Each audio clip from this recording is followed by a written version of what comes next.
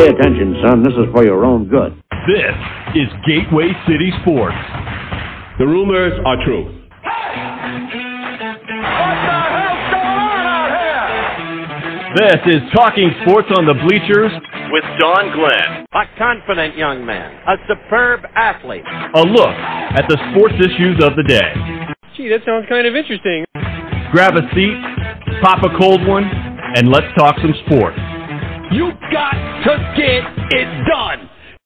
Hey, hello, sports fans. Hey, I regret to inform you that due to some technical difficulties, Uncle Frank could not be here tonight. But we'll try again, maybe next week. Hopefully we get it done. Still plenty of things to talk about, though. So come on up, have a seat, so that we can talk some sports on the bleachers. Holy cow!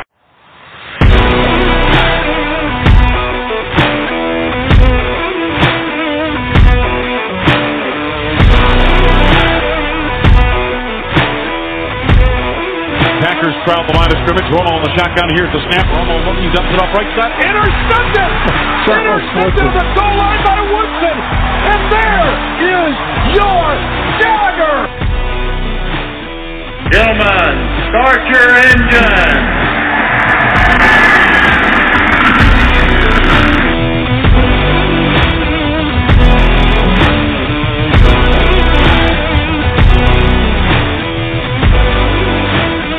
This young Cinderella has come out of nowhere. He's got about 350 yards left. He's going to get about 500 yards, don't you think? He's got a beautiful catch. Oh, he got all of that one.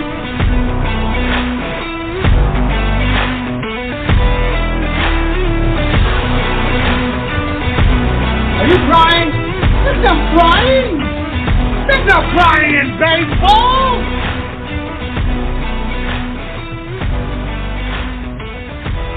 I will stop more.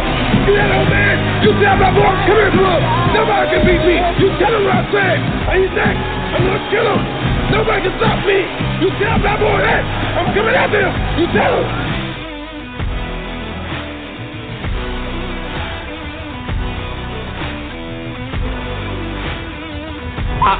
Playoffs? Don't talk about playoffs. You kidding me? Playoffs?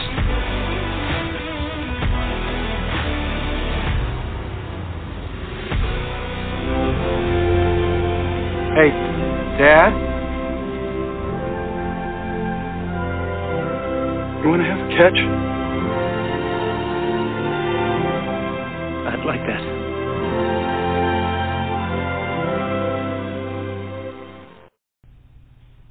Well, like I said, sports fans, due to some audio difficulties, Russ Robinson is not with me this week. Well, we did try to record the show, but it seemed like there was an audio hum. You know, it's got a low speaker feedback kind of hum, you know, that type of thing. And so we went ahead and recorded because I could hear him, and it seemed like he was coming through on the recording. But when I went to do the editing, his voice wasn't there. So don't know what happened, but we're going to try again. Like I said, probably this coming week here, and see if we can get that going. I mean, as usual, though, we had a great time with. I always do have a good time with Russ when he comes on the show, and he's a good friend of the show, and he's got a lot of insight, especially when it comes to the SEC, Missouri. That kind of thing, Cardinals as well. So, well, we're going to definitely try to get him back on. Hey, I want to let you know that Talking Sports on the Bleachers is a proud part of the Gateway City Sports Network. And Gateway City Sports, you can find articles and other podcasts like Team of Rivals with Ron Nuttall, Pete Geddes, and Elliot Dewey, or the brand new, well, maybe they're brand new to us. They've been around for a while. But the new show, That's a Winner podcast with Ryan Jenkins and Josh Brown. You know, give us a look-see. If you like, if there's something you like and we don't follow it, let us know about it. We'll see what we can do for that. Hey, I want to start today on a somber note. Legendary closer for the St. Louis Cardinals in the early 80s and part of the 82 World Series winner. Bruce Sutter passed away at the age of 69. He had been battling cancer. He died Thursday night, October 13th, surrounded by family in Georgia. Sutter was the first pitcher inducted into the Hall of Fame without starting a game. He was the inventor of the split-fingered fastball, or maybe not the inventor, but at least he was the one that made it work, if you will. He pitched for the Cubs, Cardinals, the Atlanta Braves. He led the National League in saves, 79 through 82, and in one other year, winning the Cy Young in 79. He won the Rolaids Relief Man Award 4 times. He recorded his final save September 9th, 1988 for the Atlanta Braves against the San Diego Padres. Then a statement released, Chad Sutter said about his father, "All our father ever wanted was to be remembered as being a great teammate, but he was so much more than that." He said he was also a great husband to our mother for 50 years, a great father and grandfather, and he was a great friend. His love and passion for the game of baseball can only be surpassed by his love and passion for his family. Now, Whitey Herzog said of Sutter, he had the best makeup of any closer I'd ever seen. Whitey Herzog said that he just cut the percentages down for me from 27 outs to 21, because he used them quite a lot in multiple inning sets. In his Hall of Fame induction speech, Sutter said this: "When I played, I never needed the spotlight, nor did I want it. I simply wanted to play baseball and be respected by my teammates and the opposing players. So today, my name, Howard Bruce Sutter, goes on this plaque. This day is not about me. It's about the many people who have helped me along the way."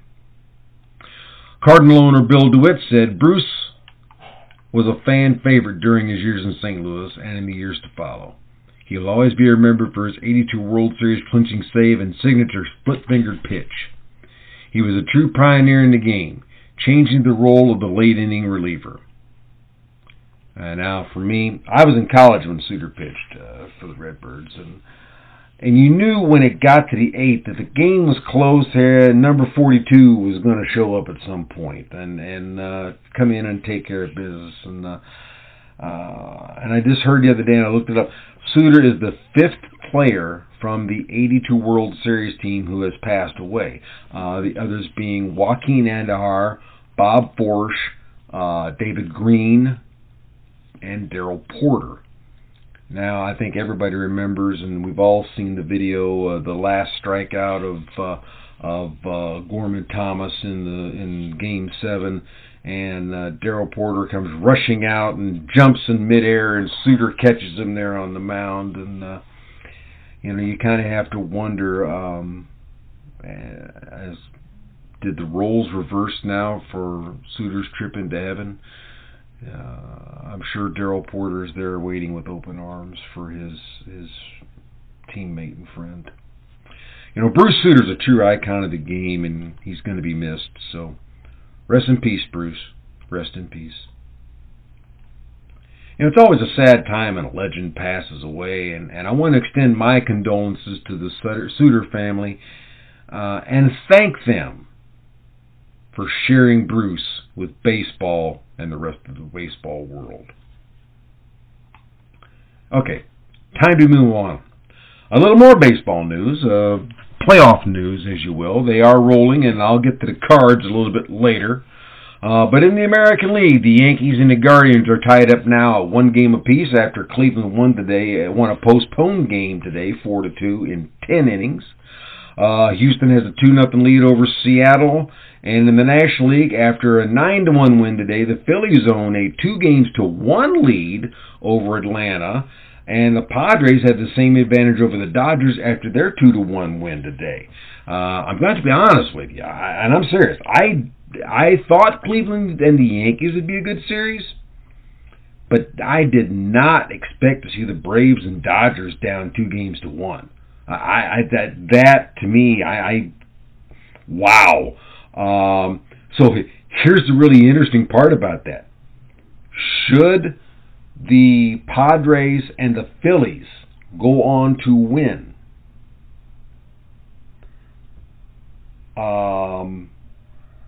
they would be the two lowest seeds on the National League side to be in the league championship game. Philly was the 6th seed, and San Diego was the 5. So there's a little bit of interesting whatever you want on that. I'll tell you what, very seriously, and I got to be serious. Well, okay, I'm laughing, so it's not serious.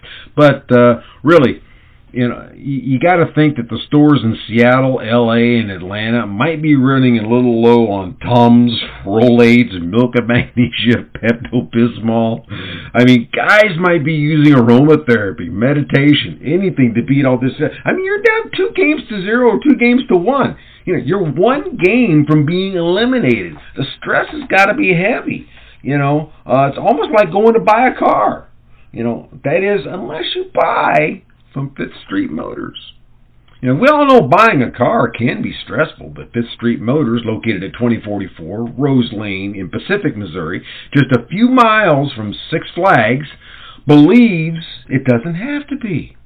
See, at Fifth Street Motors, they will help you find the vehicle you need no matter what brand. And at Fifth Street Motors, they believe in giving you the best price on a pre-owned vehicle that fits your budget.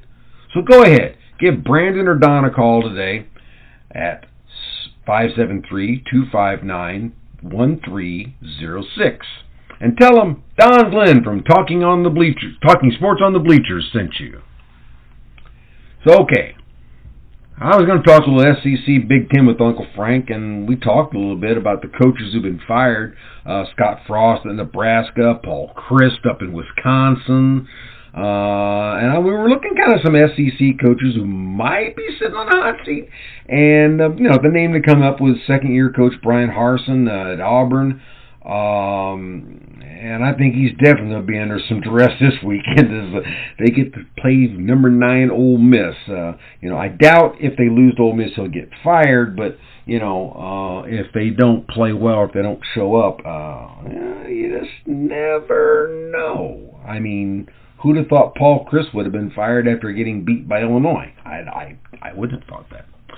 But we both agreed that the big game in the SEC this weekend is going to be number 3 Alabama at number 6 Tennessee.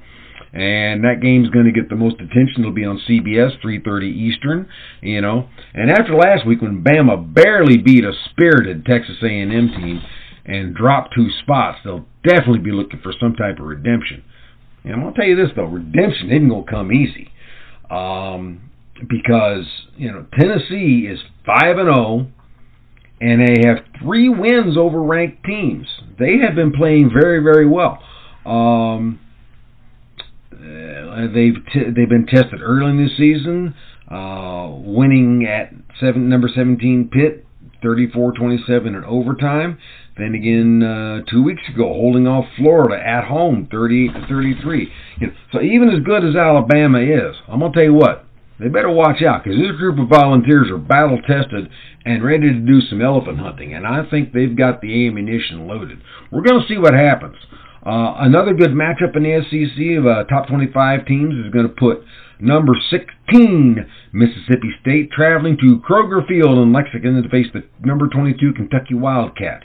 They are 4-2, and they've beat number 12 Florida in week 2. Played tough against number 14 Ole Miss, losing by a field goal. But then last week they lost to South Carolina by 10. So who knows what Kentucky is? I think they can play with Mississippi State. But I think Mississippi State, they're 5-1. Their only loss was in Baton Rouge against LSU. And that really was the only game they've been tested. I mean, they've won their other 5 games by an average of 24 points. Now get that, 24 points, including an 18-point win over number 17 Texas A&M. So I'm going to tell you what, serious midseason test for the Wildcats, I'm not sure they're going to pass. I mean, I'd like to see the Cinderella story of the prominent basketball school have a football success story, but I'm just not that confident it's going to happen with those guys. Let's move to the Big Ten. Now, there's 2 games of high interest in both early. There's actually 3, but there's 2 big main ones. The third one is going to kind of be on the periphery, if you will. Now, the first one is, and the big one, is number 10 Penn State, who is a perfect 5-0, going up to Ann Arbor to take on the number 5 Michigan Wolverines, who are 6-0. Now, Michigan, they played Indiana last week, and in the first half, it looked like Michigan might get upset. It was 10-10 at the halftime, but then Michigan took off in the second half and didn't look back. 21 unanswered points, and, the Hoosiers just went, okay. So now Penn State, though, had to rely on defense as well. I mean, as much as Michigan shut Indiana down, Penn State had to shut down Northwestern, and they only won 17-7. They had to clamp down on defense because the offense wasn't getting it done. Now, defensively, Penn State has held have held 4 of their last 5 opponents to under 100 yards in offense. They can only stop, rushing offense. Now, they cannot only stop the run, but they can also run the ball pretty well themselves, though. They've got a duo of Nicholas Singleton, 7.3 yards per carry, and Katron Allen, 5.3 yards per carry.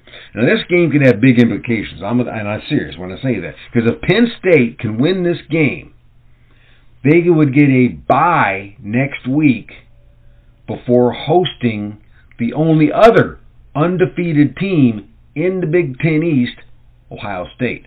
If they could somehow win that game, they would control the Big Ten East. So this is a very big game. If Penn State wins this game, it can really throw some things into a tizzy, if you will. The other big game is Minnesota traveling to Champaign, Illinois to do battle with the newly minted number 24 Fighting Illini. Now, Minnesota's coming off a bye week after a 10-point loss at home to Purdue. Illinois is averaging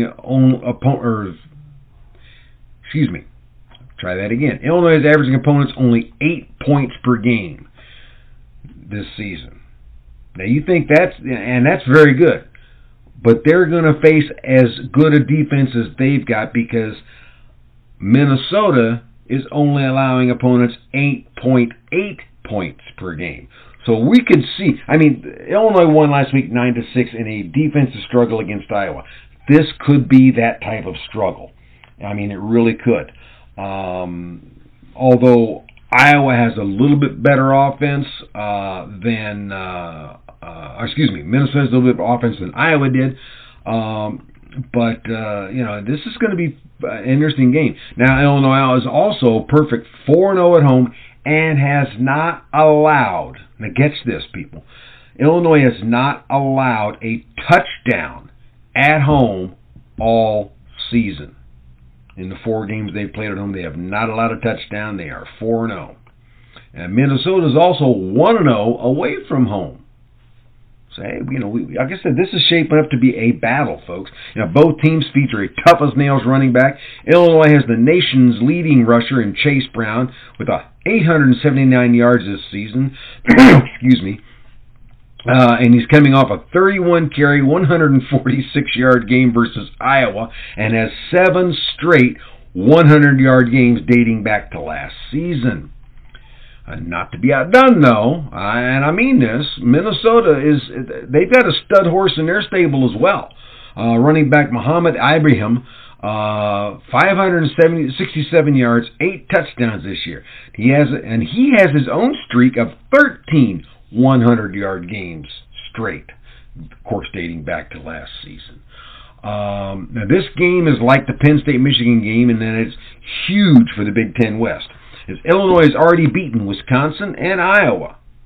both of whom are 1-2 now. Illinois is 2-1.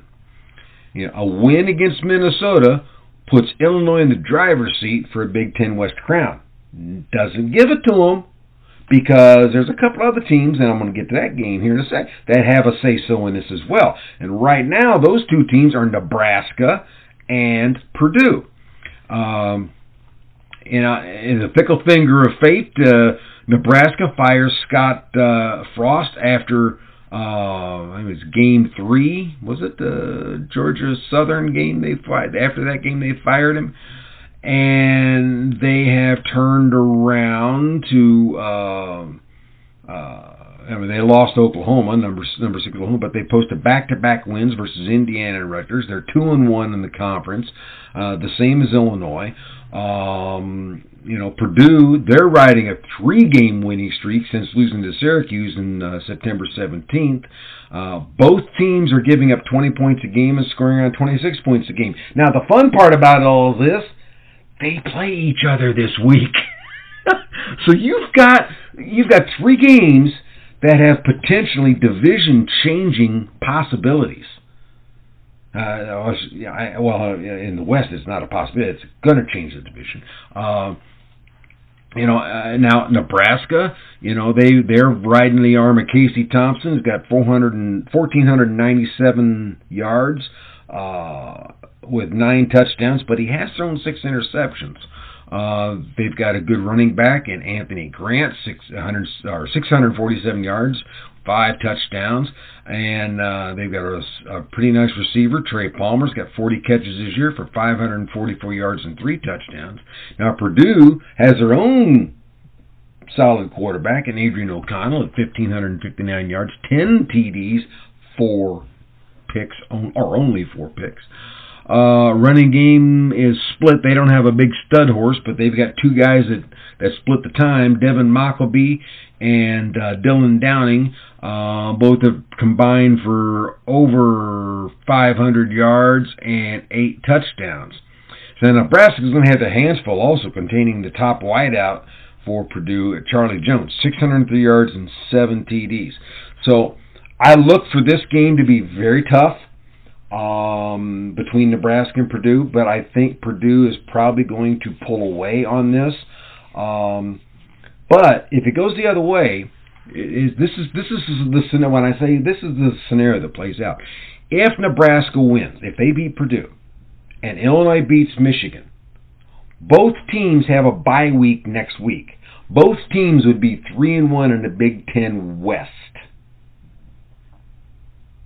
And guess who they play October 29th? Each other in Lincoln, Nebraska. So we're looking at if Nebraska beats Purdue, Illinois beats Minnesota, October 29th will most likely be the battle for the Big Ten West. It's not a guarantee because Illinois still has to play Purdue. They still got to play Michigan, Michigan State, and Northwestern. But, if Illinois wins this week, and let's say that Nebraska wins, and they beat Nebraska, then you're looking at a situation where, they're 4-1 in the conference. I don't know. And of course, the cool thing about it this week, if they beat Minnesota, they're bowl eligible already. And they would have 4 games left on their schedule. 4 or 5 games left on the schedule. Yeah. So,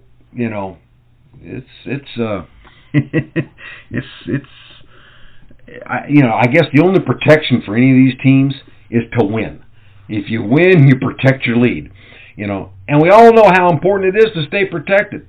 Because sometimes life will throw you a curve, like what's going on in the Big Ten. And that's why you need Allstate. Now, the Wiley Group has 2 locations in Festus and Arnold to serve you. They offer home, auto, boat, motorcycle, business, life insurance, investments, and much more.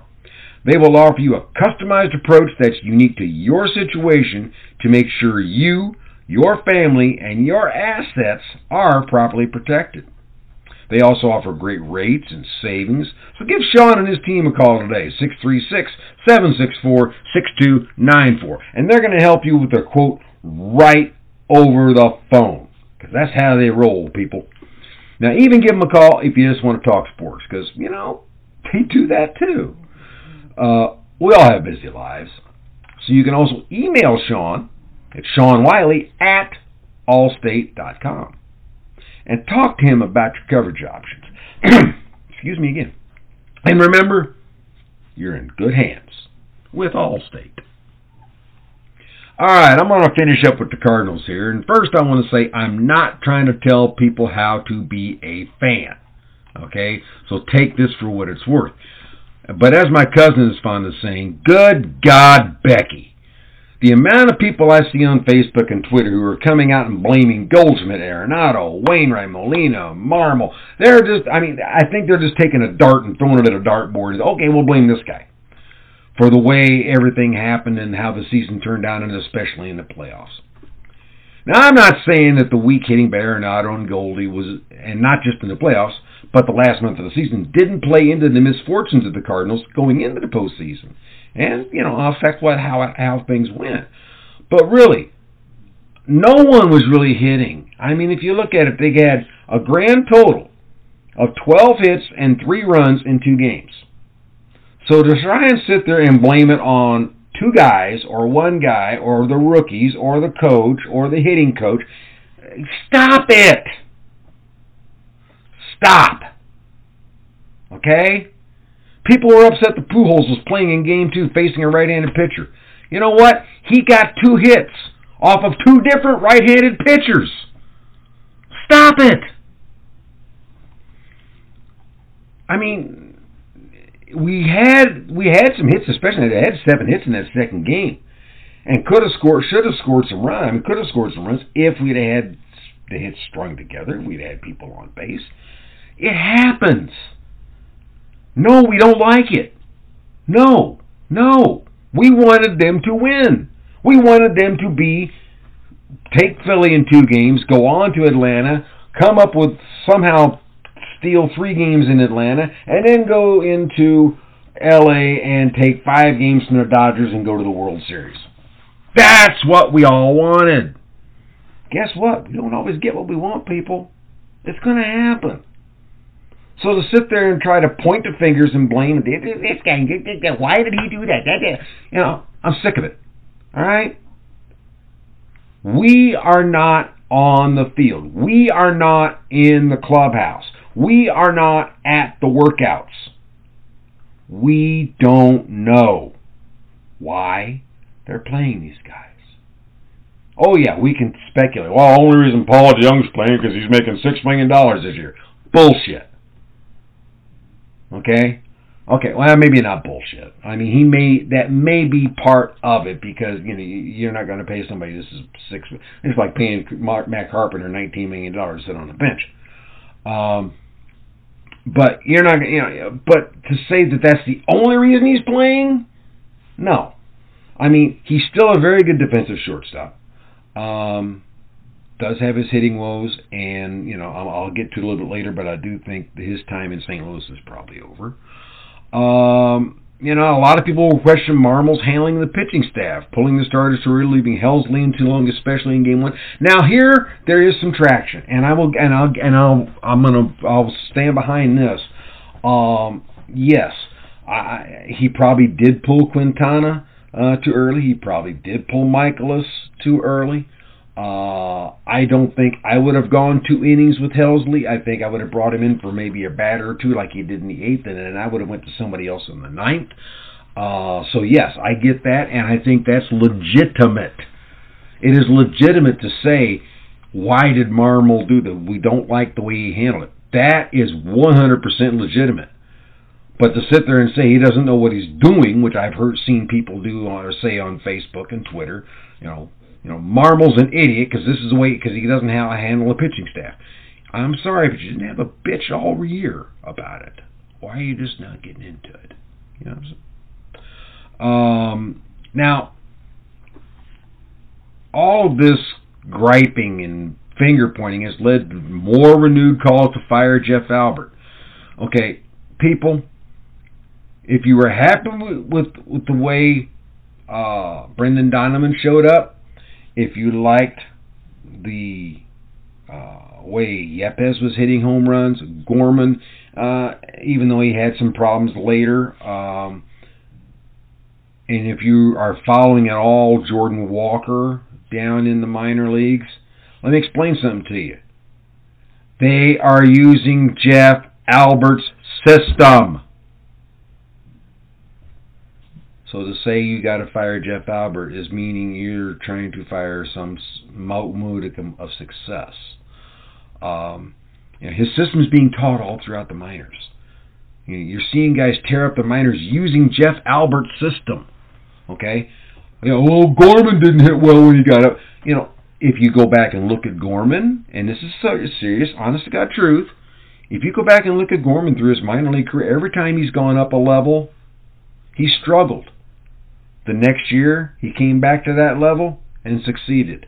So I look for Gorman to have a big year next year. Well, maybe not a big year, but a good year next year. I think a year more what we thought we were going to get out of him.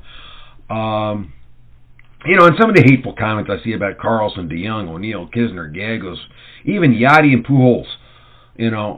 People just getting downright filthy and nasty. And, I'm going to tell you this.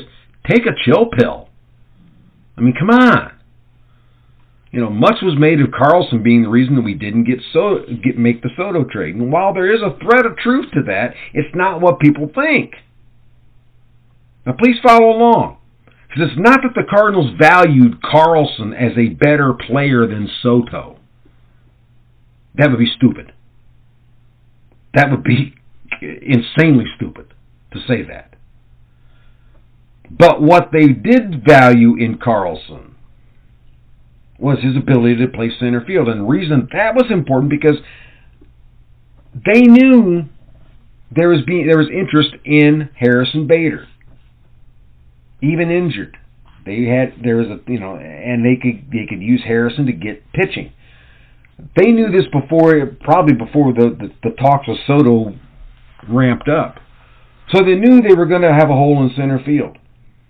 If you trade Carlson for Soto and you trade Bader for Montgomery, you have no center fielder. You got Soto and right. Soto can't play the entire outfield. Yes, Nootbaar played a lot of center and did very well, but that means you got Dickerson in left, which is what happened. So yeah, they needed an outfield. They should have did a little bit better on that, but Carlson was not the main reason. Now, if you want to try and see who the main reason might be, it's Jordan Walker. Because everybody was saying, and I think it's well documented, maybe not documented, but well believed, I should say, that the Nationals wanted Jordan Walker. He was their prize at the end of the tunnel. And I think what the Cardinals were looking at was, maybe not this year, but next year. Okay, if we have Soto and we got Carlson, or if we have Soto, we've got Nootbaar, we still don't have a left fielder, and if it's Carlson and Walker that has to go to get Soto, we still don't have a left fielder. Now we got to find somebody. Now it's bringing maybe Donovan, maybe Burleson. Burleson didn't show much this year, but he's a small sample size, short cup of coffee. DeLuzio, same thing, very small sample size. So we don't know what those guys are going to be. We do know what Jordan Walker is doing down in Memphis right now in the fall league. He's tearing it apart, people. I think he will be in left field next year. I do see them doing something with Tyler O'Neill. I don't know what they're going to do with Tyler O'Neill. Move him to center.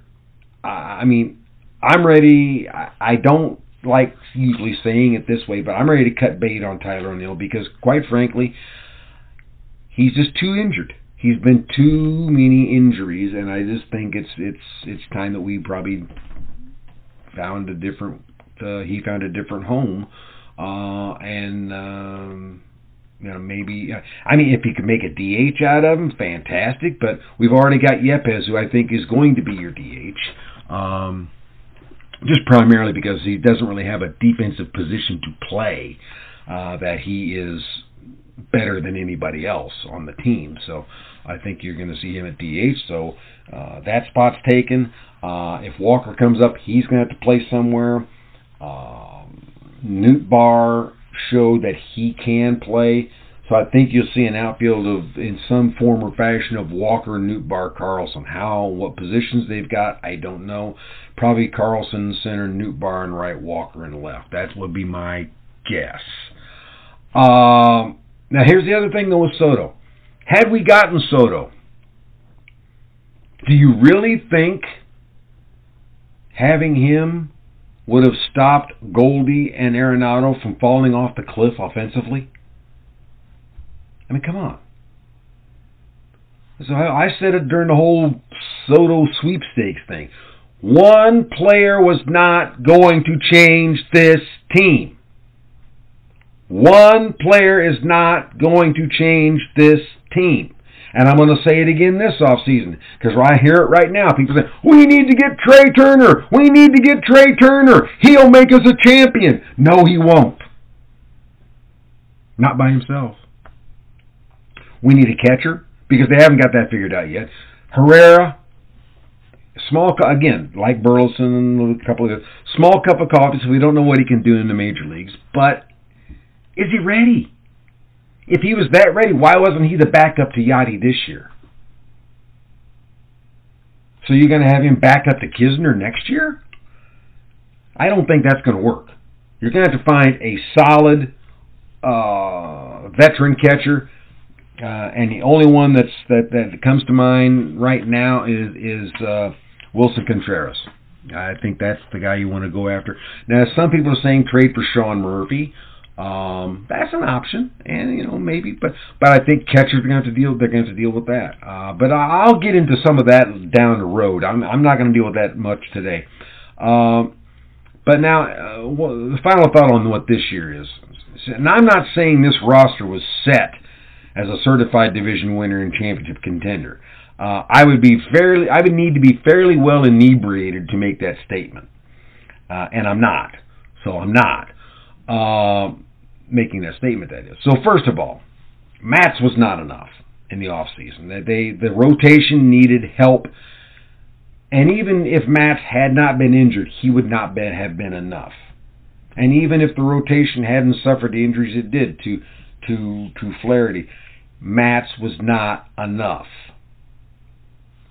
They needed a second pitcher. They didn't get it.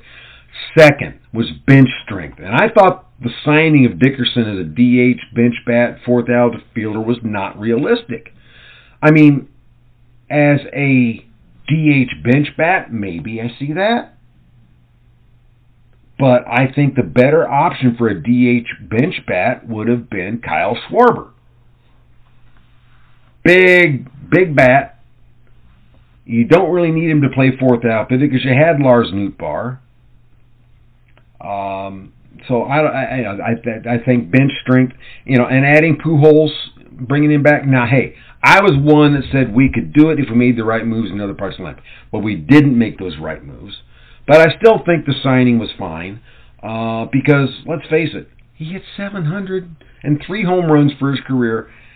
Did it as a St. Louis Cardinal. Went out at the top, maybe not the top of his game, but he went out playing like at least a version of the Albert we used to know.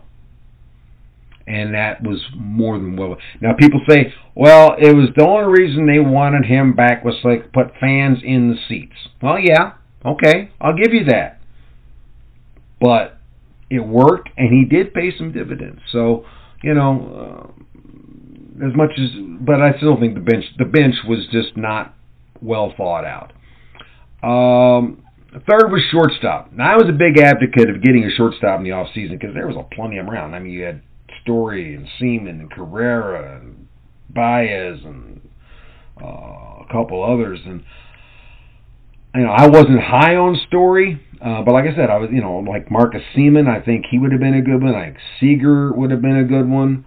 But I didn't think they could go into the season with the young. And of course, I think everybody saw that, and we were right. They couldn't, and they did, and they tried, and it didn't work. So you end up with Tommy Edman playing shortstop, and I kind of like the Edman Gorman or Edman Donovan combination at short second. I really do. So I think if they can upgrade the outfield, upgrade catcher, they can leave Edman alone, leave him at short, and I think everything's going to work out fine. Now, fourth was the experienced bullpen help. I think they needed that. I thought they needed that. I was a big behind getting a veteran like a Brad Hand. It doesn't have to be somebody who's going to get you 30, 40 saves.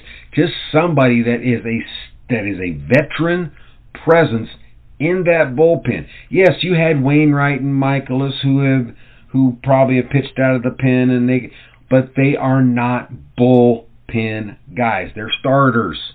You needed a experienced bullpen hand to help steady those young kids, and they just didn't do it. And I think, that's one thing they needed, and I think they're still going to need it. So like I said, we're going to get into it. I'll get into those down the road as far as what we're going to go after. But one last thing on the whole fan thing. Yes, you have the right to question, critique, and even get mad when things go wrong. But spewing hate, calling players garbage or trash, that's not cool or funny. We can criticize and still have a little class, guys. I mean, come on, okay? All right, I'm going to climb down from the soapbox now. And I think we're going to go ahead and end her today. So thank you for joining me tonight. And like I say, I hope to get Russ on next week. Also, hockey season has started, so I'm going to try and get Guy Bensing back on to talk a little bit of Blues hockey. So if you like the show, let me know. Go to the show's website, talkingsports-otb-gcs.onpodium.com, or on Twitter at TSOTBGCS. And tell your friends where the show can be found: Spotify, Apple Podcasts, Google Podcasts, or wherever you get your podcasts. So long for now, until we see you again when we can be talking sports on the bleachers. See you soon, folks.